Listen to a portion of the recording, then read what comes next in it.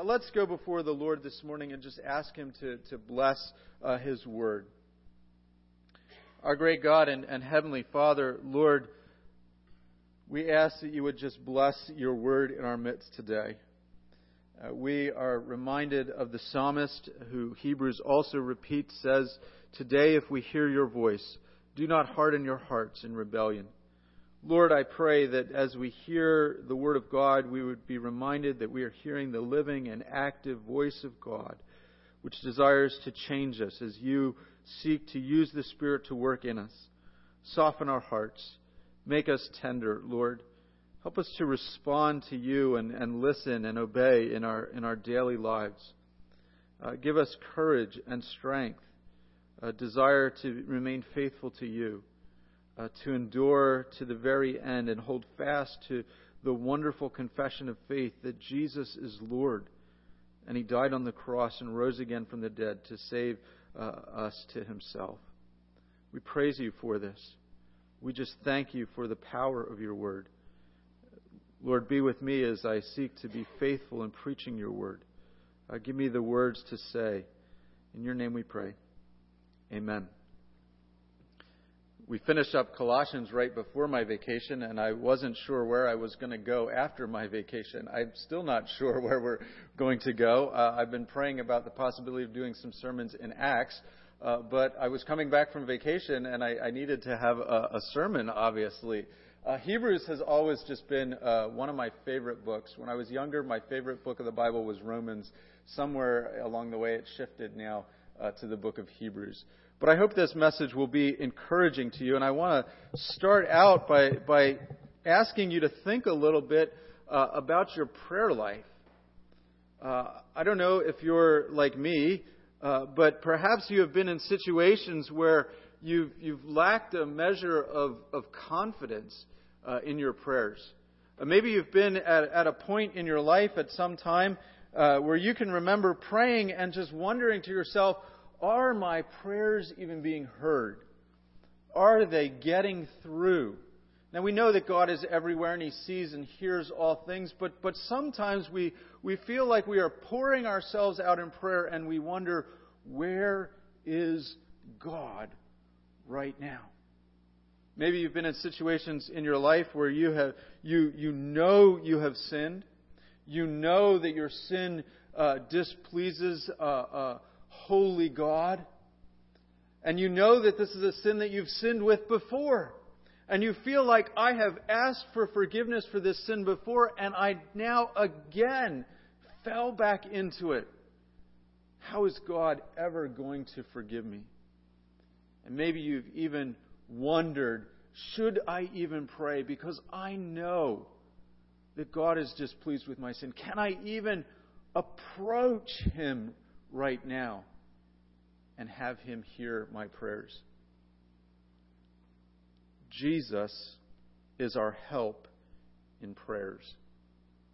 Jesus is our help in prayer. Now, Jesus is the reason that you and I can turn and pray and have our prayers heard. And let me encourage you today that the strength of your praying does not ultimately rely upon you. You cannot stir up in God a desire to love you more than He already loves you in Jesus Christ. It's not as if He is far away from you if you know Jesus Christ, and you have to shout louder because He is up in heaven and you are here on earth, and maybe if you can get loud enough, He will hear your prayers. Sometimes, even in our prayers, we think that if we cry enough, or we show enough emotion, or we say enough of the right words, that will make God hear them more. God hears our prayers on the basis of Jesus Christ, not because of anything you and I bring to the table.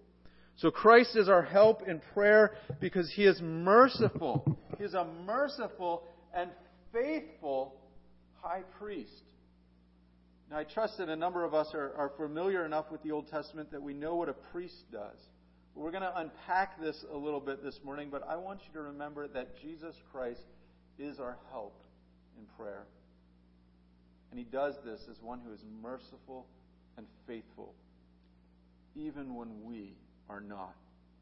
So first this morning, Jesus can help in our prayers, or in our prayer life. Jesus can help in our prayer because He became a high priest.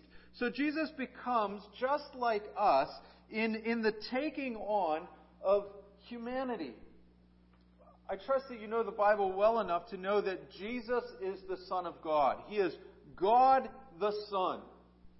But He is born of a virgin, born in Mary's womb, or out of Mary's womb, and He is completely human, without setting aside any of His godness, any of His deity or being God. He is completely human. Look at verse 14. Since therefore the children share in flesh and blood, He Himself likewise partook of the same things. Here you need to look back at verse 13, where it quotes Psalm 22 saying, "And I will put my trust in Him." Now this is put on the words of Jesus saying, "I, Jesus, will put my trust in Him, God the Father." And then it says, "And again, behold, I, Jesus, and the children," that's us, "God has given me." This is speaking about Jesus in heaven, Jesus' earthly life. He puts his trust in Him. He goes back up into heaven. Verse 12, it says, "I will tell of your name to my brothers." That's put on the words of Jesus. Jesus calling us in this passage two things. One, His brothers. If we are a believer in the Lord Jesus Christ, we are a brother or sister of Jesus. Now, we are not a biological brother. We don't have the same DNA, but we are in the same family. God has a special relationship with His Son, but we enjoy the privileges of having the same sort of relationship where God is our Father. And Jesus, even though He is our Lord, He is our Master, He calls us a brother. This is a nice way of saying brothers and sisters. But He also calls us here His children. We are Jesus' children. And so, because we are people of flesh and blood, if you poke yourself with a needle, you will bleed. Some of us, we can pinch our skin. We get sunburn when we're outside for too long because we are flesh and blood. And it says here, "Since therefore we, the children, share in flesh and blood." All of us here have the same core in our humanity. We are all flesh and blood. I trust that we are all flesh and blood, that there are no secret cyborgs or something here today. We are all flesh and blood. It says, "He Himself likewise partook of the same things." Now you know this truth well, I trust. John 1:14, "The Word became flesh and dwelt among us. We have seen His glory, the glory of His only Son from the Father, full of grace and truth." The Word became flesh. 1 John tells us, the apostles, we saw Him. We touched Him. We heard His voice. He was real and tangible in a human body. Colossians 2:9, speaking of Jesus, "For in Him," in Jesus, "the whole fullness of deity dwells bodily." In our passage in Hebrews where it says, "He Himself likewise partook of the same things," the word "likewise" is used in situations where there is no difference, where there's no differentiation, meaning that Jesus shares completely in the same humanity of flesh and blood that you and I partake of. Now, He did not stop being God in this process. He was entirely God for all eternity past. There is no shadow in God, no change, no shifting sands.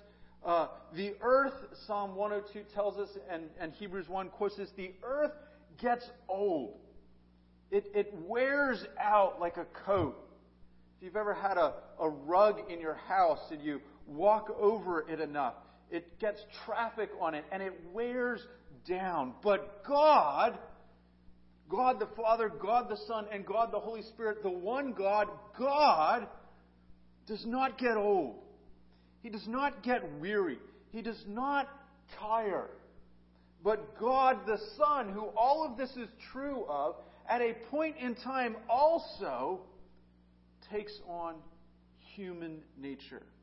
becomes truly human, 100% human being. Because that's who we are.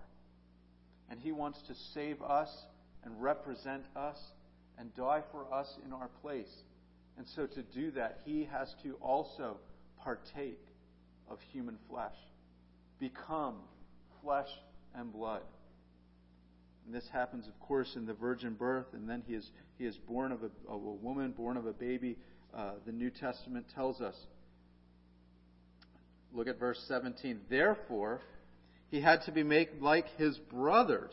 So first it said, therefore, because the children share in flesh and blood. Now it's picking up on that same thing that Hebrews has been saying. Therefore, He had to be made like His brothers in every respect. Meaning, His humanity is a completely true humanity. And we're going to look at this in a minute, but the Bible tells us clearly that Jesus does not have sin. But He is truly human. How is that possible? When you and I are born, we are born as sinful creatures. But it is not essential to being human. It is something that happens now. Everybody born is born into sin. But we will be human in resurrection bodies in heaven, and we won't have sin. Adam and Eve, how were they created? I don't know what you're doing in Sunday school, Helen, but my daughter asked me this morning, did Adam and Eve have perfect bodies? Were they good looking before the fall? She was taking a poll. I'll let the rest of you answer that. My point for my sermon is that Adam and Eve in the garden, when they were created, were completely human, even before they sinned. And so Jesus takes on complete humanity, yet He is unstained from sin. Look at Hebrews chapter 7, verse 26.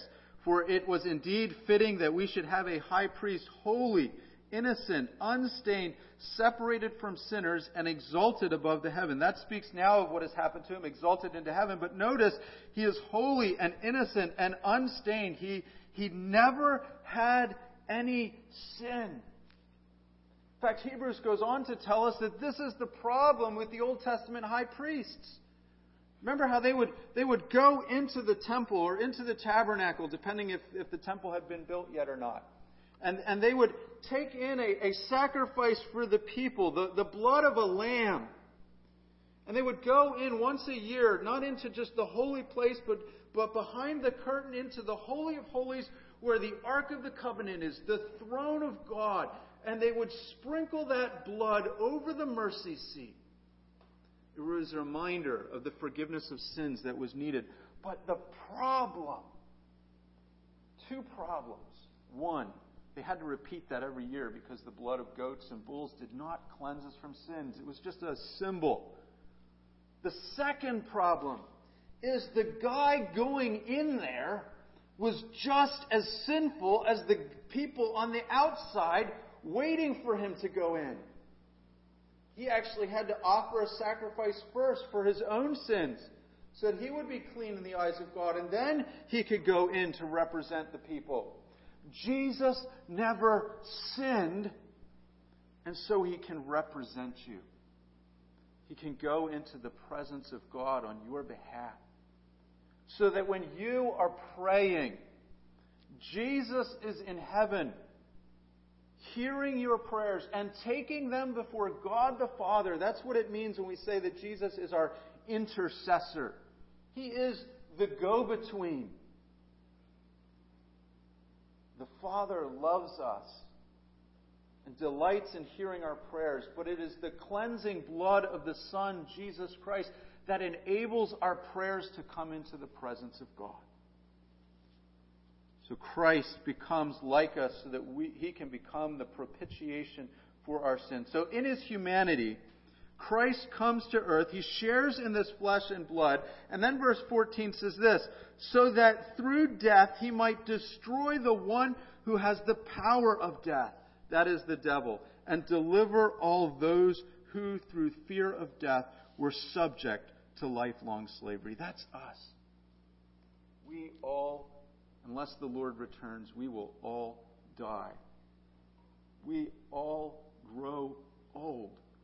All of you here in the front row who are very young, I was your age once.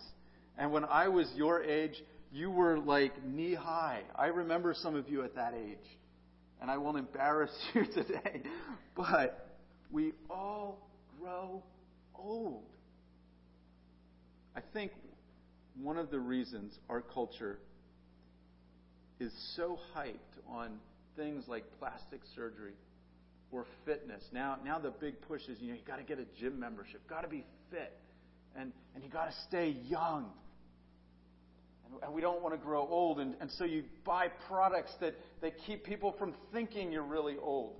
You got a little gray on your hair, just buy something and paint it out. And that becomes more popular. My kids love to remind me that I'm only 35 and I'm getting gray hair. You know what? That's the way it goes. Don't expect me to dye it out. My kids just love reminding me that I'm old. But why does our culture run away from those things? It's because we have this fear of death. We don't want to get old. We don't want to face reality straight in the face. If you know Jesus Christ, there is no fear of death. I won't tell you need to embrace all of your wrinkles or your gray hair or the getting old. Nobody likes that. But there is no fear. Because Jesus Christ came to earth. He partook of flesh and blood so that He could die in our place. The eternal God who upholds the universe by the word of His mighty power, who does not grow old, who does not get weary, who does not tire or slumber, took on humanity. And He got tired in His humanity. And He wore Himself out of energy in His humanity. He needed to eat to sustain Himself. He needed to breathe. He needed to sleep to regenerate. And He could die in His humanity.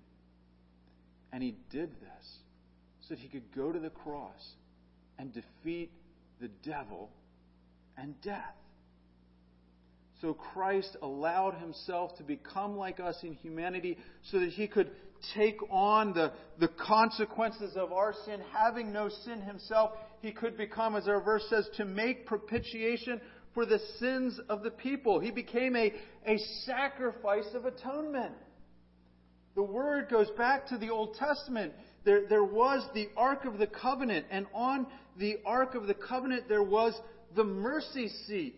This is like the throne of God, or His footstool in the center of the temple.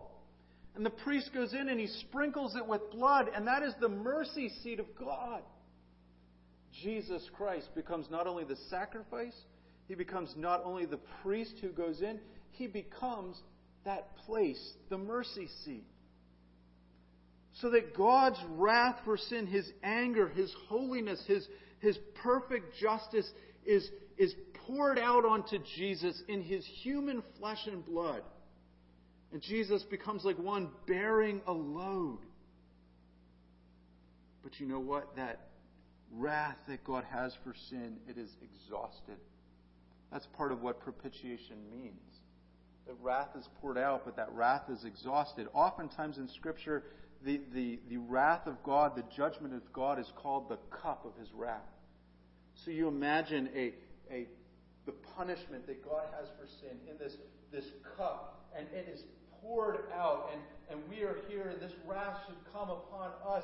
And Jesus Christ, who now has become like us in our humanity, steps in to represent us so that He catches all of that wrath and bears the load so it does not come down and touch us. And when that wrath is poured out, it's like pouring water onto dry, dusty ground. Have you ever seen water just poured onto dry ground and it just sucks away? And it is gone and there is no more? God's wrath is gone. It is no more for your sin and my sin if you trust in Jesus Christ. Because Jesus Christ stood in our place and He absorbed that. He became the shock absorber that bore the full weight that God had for wrath for our sin. And that is how Jesus represents us. His death covers our sin. when you and I pray, Jesus is serving as a high priest. In the Old Testament, you would know, I would assume, your high priest. You at least know his name.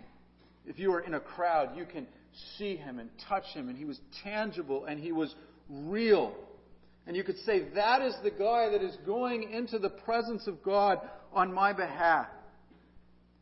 You could say, I know I'm a sinner, but that guy is going to represent me. The problem, though, with that guy in the Old Testament, as I've already said, is he was a sinner. Jesus is just like in us in every respect of humanity, except without sin. So you can look at him and you can say, that's the guy that represents me. That's the guy that goes in on my behalf. That's the one who, as it were, carries my prayers into the presence of God. He represents me. He's my lawyer. I was going to say he's my insurance agent, but that might not be a good image to put into your mind. You don't want to think of heaven as some sort of cheap fire insurance, or I'll sin and I've got coverage for it, or something like that. But Jesus goes in there as our agent, as our representative. And now, what is he doing up in heaven? He sits down at the right hand of the Father. He is finished. His sacrifice is done. And he takes your prayers before the throne of God.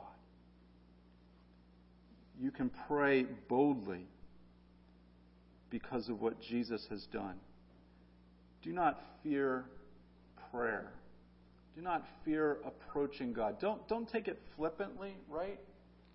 One of the big problems in our world today is people don't have a healthy fear of God, a respect that treats him as bigger than ourselves, as not someone to be trifled with.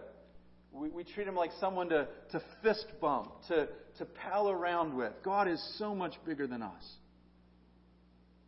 God is so gracious that even though my sins are great, Christ's sacrifice is greater.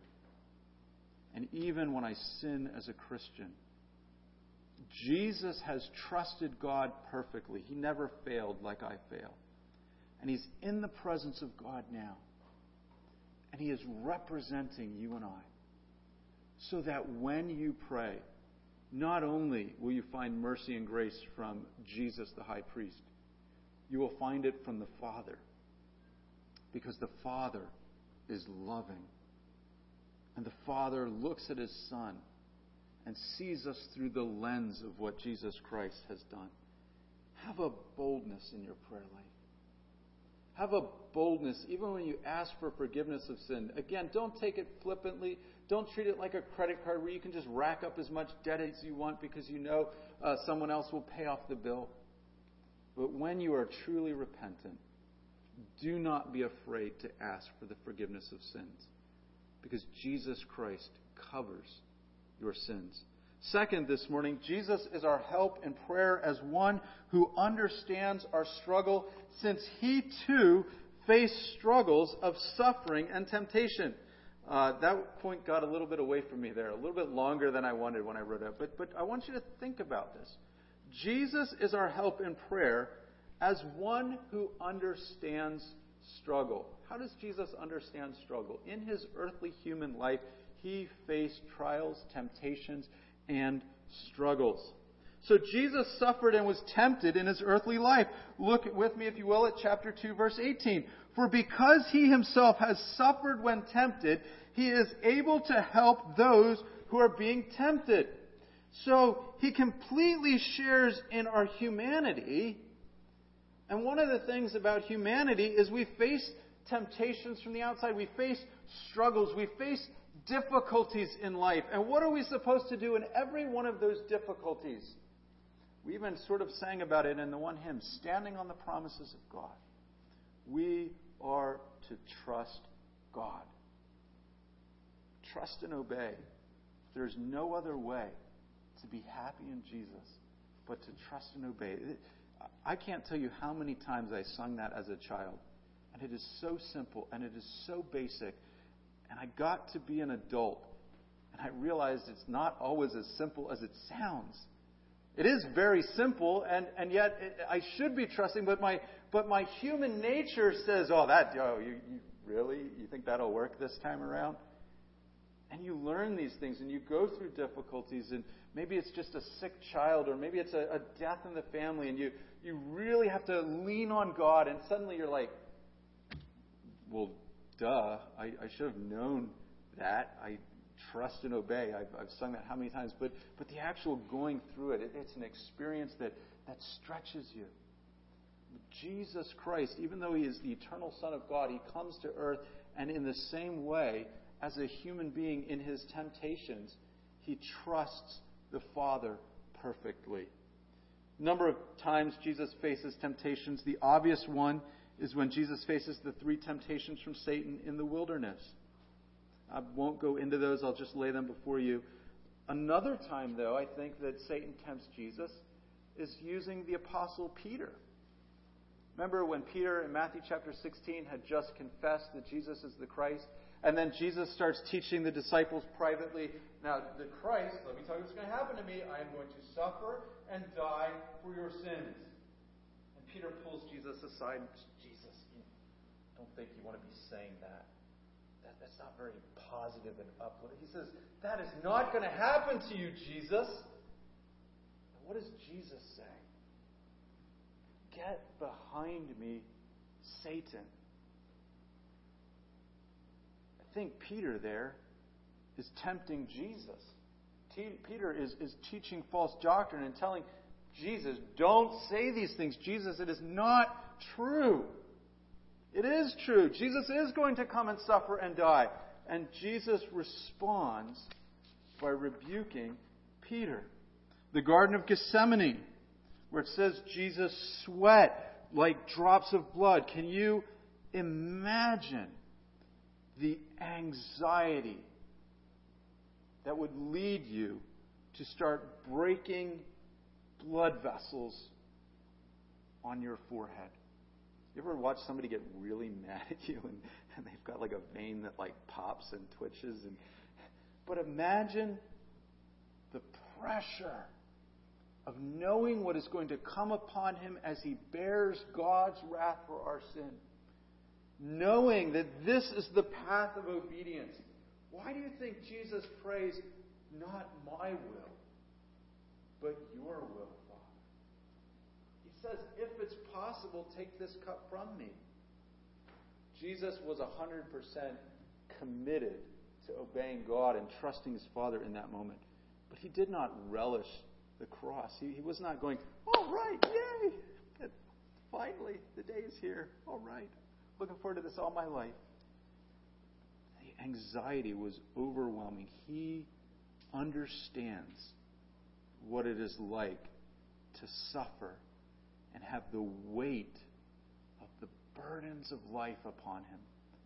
The pressure of temptation right there.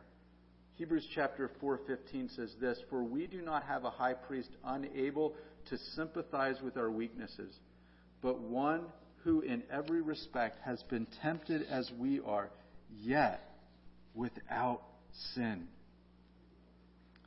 Jesus, in a very real sense, has been there. Jesus does not have a sin nature stirring up desires to sin like we have in our hearts. But He had that same necessity in His human nature that He had to resist temptation, resist and hold fast in the struggles of life. And Jesus now can sympathize with our weaknesses. He Himself had weakness in that He could come under death now. He understands when we go through. It says, one who in every respect has been tempted as we are, yet without sin. In every respect, I think we need to be careful here. I don't think it means that He had, in every respect, all the exact same circumstances of temptation. For example, I'll give you an obvious one, and I don't mean to be flippant with this. But Jesus was never tempted with internet pornography. because the internet didn't exist. But in every respect, he had all the temptations that a human being faces in this life bombarding him. There would have been, I assume, pretty ladies in the crowds that gathered around Jesus. And had Jesus been sinful in his heart like us, perhaps it would have stirred up some kind of lust. And so, even though he was perfect, there was this presence around him that could lead to temptations. Perhaps temptations to throw in the towel. I don't know why I put up with these stupid disciples. They never get it anyways. Perhaps temptations while he's on the cross to say, you know what? Well, I know, as Satan is tempting him, Satan's saying, just bow down before me and I will give you all of the earth. It's the promise of the kingdom that Jesus, every knee will bow before you without the necessity of the cross. Satan saying, you don't have to die. You can have all of this exaltation, all of this rulership and kingship, and everyone will know that you are Jesus. Jesus being told, just bow down to me, Satan. Satan saying that. Just throw in the towel. Forget this cross business. Do you think that was a temptation? I think it was. If you have ever had any kind of pain, any kind of struggle with pain, any kind of chronic illness, my wife says that men are terrible, meaning me, when we get sick, because we are whiners. And we will do anything to get out of this. Just give me the drugs. Give me the medicine. I'll take the shortcut. Jesus faced that kind of pressure because he was a human being. Hebrews chapter 5, verse 7 says, in the days of his flesh, Jesus offered up prayers and supplications with loud cries and tears to him who was able to save him from death. Jesus poured his heart out to God the Father. That's why in Hebrews 2:13 it says, quoting Psalm 22, I will put my trust in him, Jesus says. I will trust my Father. And it was a weight, it was a pressure, and he's crying out, God help me, God save me. When he's saying on the cross, into your hands I commit my spirit, he is not only quoting the Psalms, but he is saying, like the psalmist says, this weight is unbearable. And I trust you, Father, but it's hard. I am a human and have weaknesses, and I can die now. Again, Jesus did not stop being God. Jesus did not have any sin whatsoever. But Jesus, in these temptations, he did not use his deity, his godness, like some sort of divine muscle.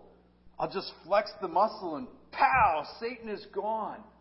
Just play the God card like a trump. And the irony of the temptation is Jesus in his godhood is upholding the existence of Satan by the word of his mighty power, that he could say one word and Satan would cease to exist.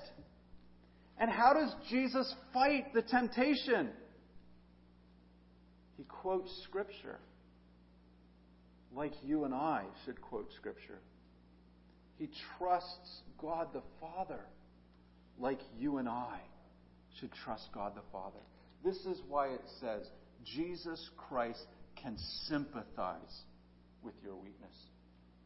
In a very real sense, even though he never had sin, in a very real sense, Jesus Christ was there. He's been there where you are, facing that pressure, facing that outward temptation of people saying to you, you ought to just give up on God. One of my kids, I won't tell you which one because it might embarrass them. This happened, and I know it's happened to all of you. This happened about 6 months ago. One of them was going through something that everyone goes through as they get older. It was something with friends or something at school. And she's relaying the situation to me. And like point by point, the exact same thing had happened to me in high school. It was some friend did something and it's created a stir, and now it's creating problems and it's upsetting and it's a trial. And I'm like, oh, I'm sorry, dear. We've all been there. We know what it's like to go through that. And she looks at me and she says, Dad, you don't know what it's like. It's not like when you were a kid. How many of us have said, I know I said something very similar at times to my parents, right? It's like turnabout is fair play. You just don't understand. It's not like when you were a kid. How tempting would it be to pray to God and say, God, you just don't understand. You've never had to face death. You're eternal. I tell you, Jesus Christ is the perfect high priest who can sympathize in our weaknesses because he has been there. Because he took on true humanity. And how much more? We're born into humanity. We're kind of stuck with it. Jesus could have looked down and said, I'm not going down there. Those people get old. They get gray hair. I'll have to go to sleep at night. Jesus can sympathize in your weakness. One of my favorite verses in Matthew 20:12, and it's quoting Isaiah, where it says of Jesus, a bruised reed he will not break, a smoldering wick he will not quench, until he brings justice to victory. You will find Jesus to be most tender, most merciful. Dear child of God, if you cry out to Jesus in your trials, in your struggles, in your illnesses, in your weaknesses, in your moments where you're wondering why you keep coming to church, or you're wondering why you keep trusting in Jesus, or you're wondering why your prayers aren't seemingly being heard, you will find mercy and grace by the very one who in his humanity knew what it was like to cry out with loud pleas in his prayer life. I can almost guarantee you that no matter how hard you pray and trust in God, Jesus Christ in his earthly life prayed even harder to the one who delivered him from death. The psalmist talks often about the cords of Sheol, of death, of the grave, wrapping around his neck and choking him. And you get these images of a guy like going down and grasping for his last breath, and it's going to kill him. And crying out, the psalmist. Jesus experienced all that and more. And that's why he helps in our prayer life. And that's why when I pray, I have complete assurance that he hears my prayer. That doesn't mean I always get what I want, right? James tells us that we do not have because we do not ask. And when we ask with the wrong motives so that we might spend it on our selfish pleasures. I'm not saying that you can just go and, dear God, give me $1 million and, oh, okay, well, that sounds like a good idea to me. But when you plead, when you ask for mercy, when you have genuine needs, God hears and God answers. And the strange thing about the way God answers prayer is sometimes he does not remove that burden. He did not remove that burden of death when Jesus was on the cross. But God delivered him up out of it in resurrection. Sometimes God does walk us through the valley of the shadow of death. But he does not leave us. And he gives us mercy and grace in those times. Let me just say a few words. First, your high priest has perfectly triumphed over death for you. And he is able and willing and desirous of helping you. Do you trust him? Do you trust him? Hebrews 7:25 says that Jesus Christ is always, quote, living to make intercession for them. And it goes on, it says, for indeed it was fitting that we should have a high priest, holy, innocent, unstained, separated from sinners, exalted to the heavens.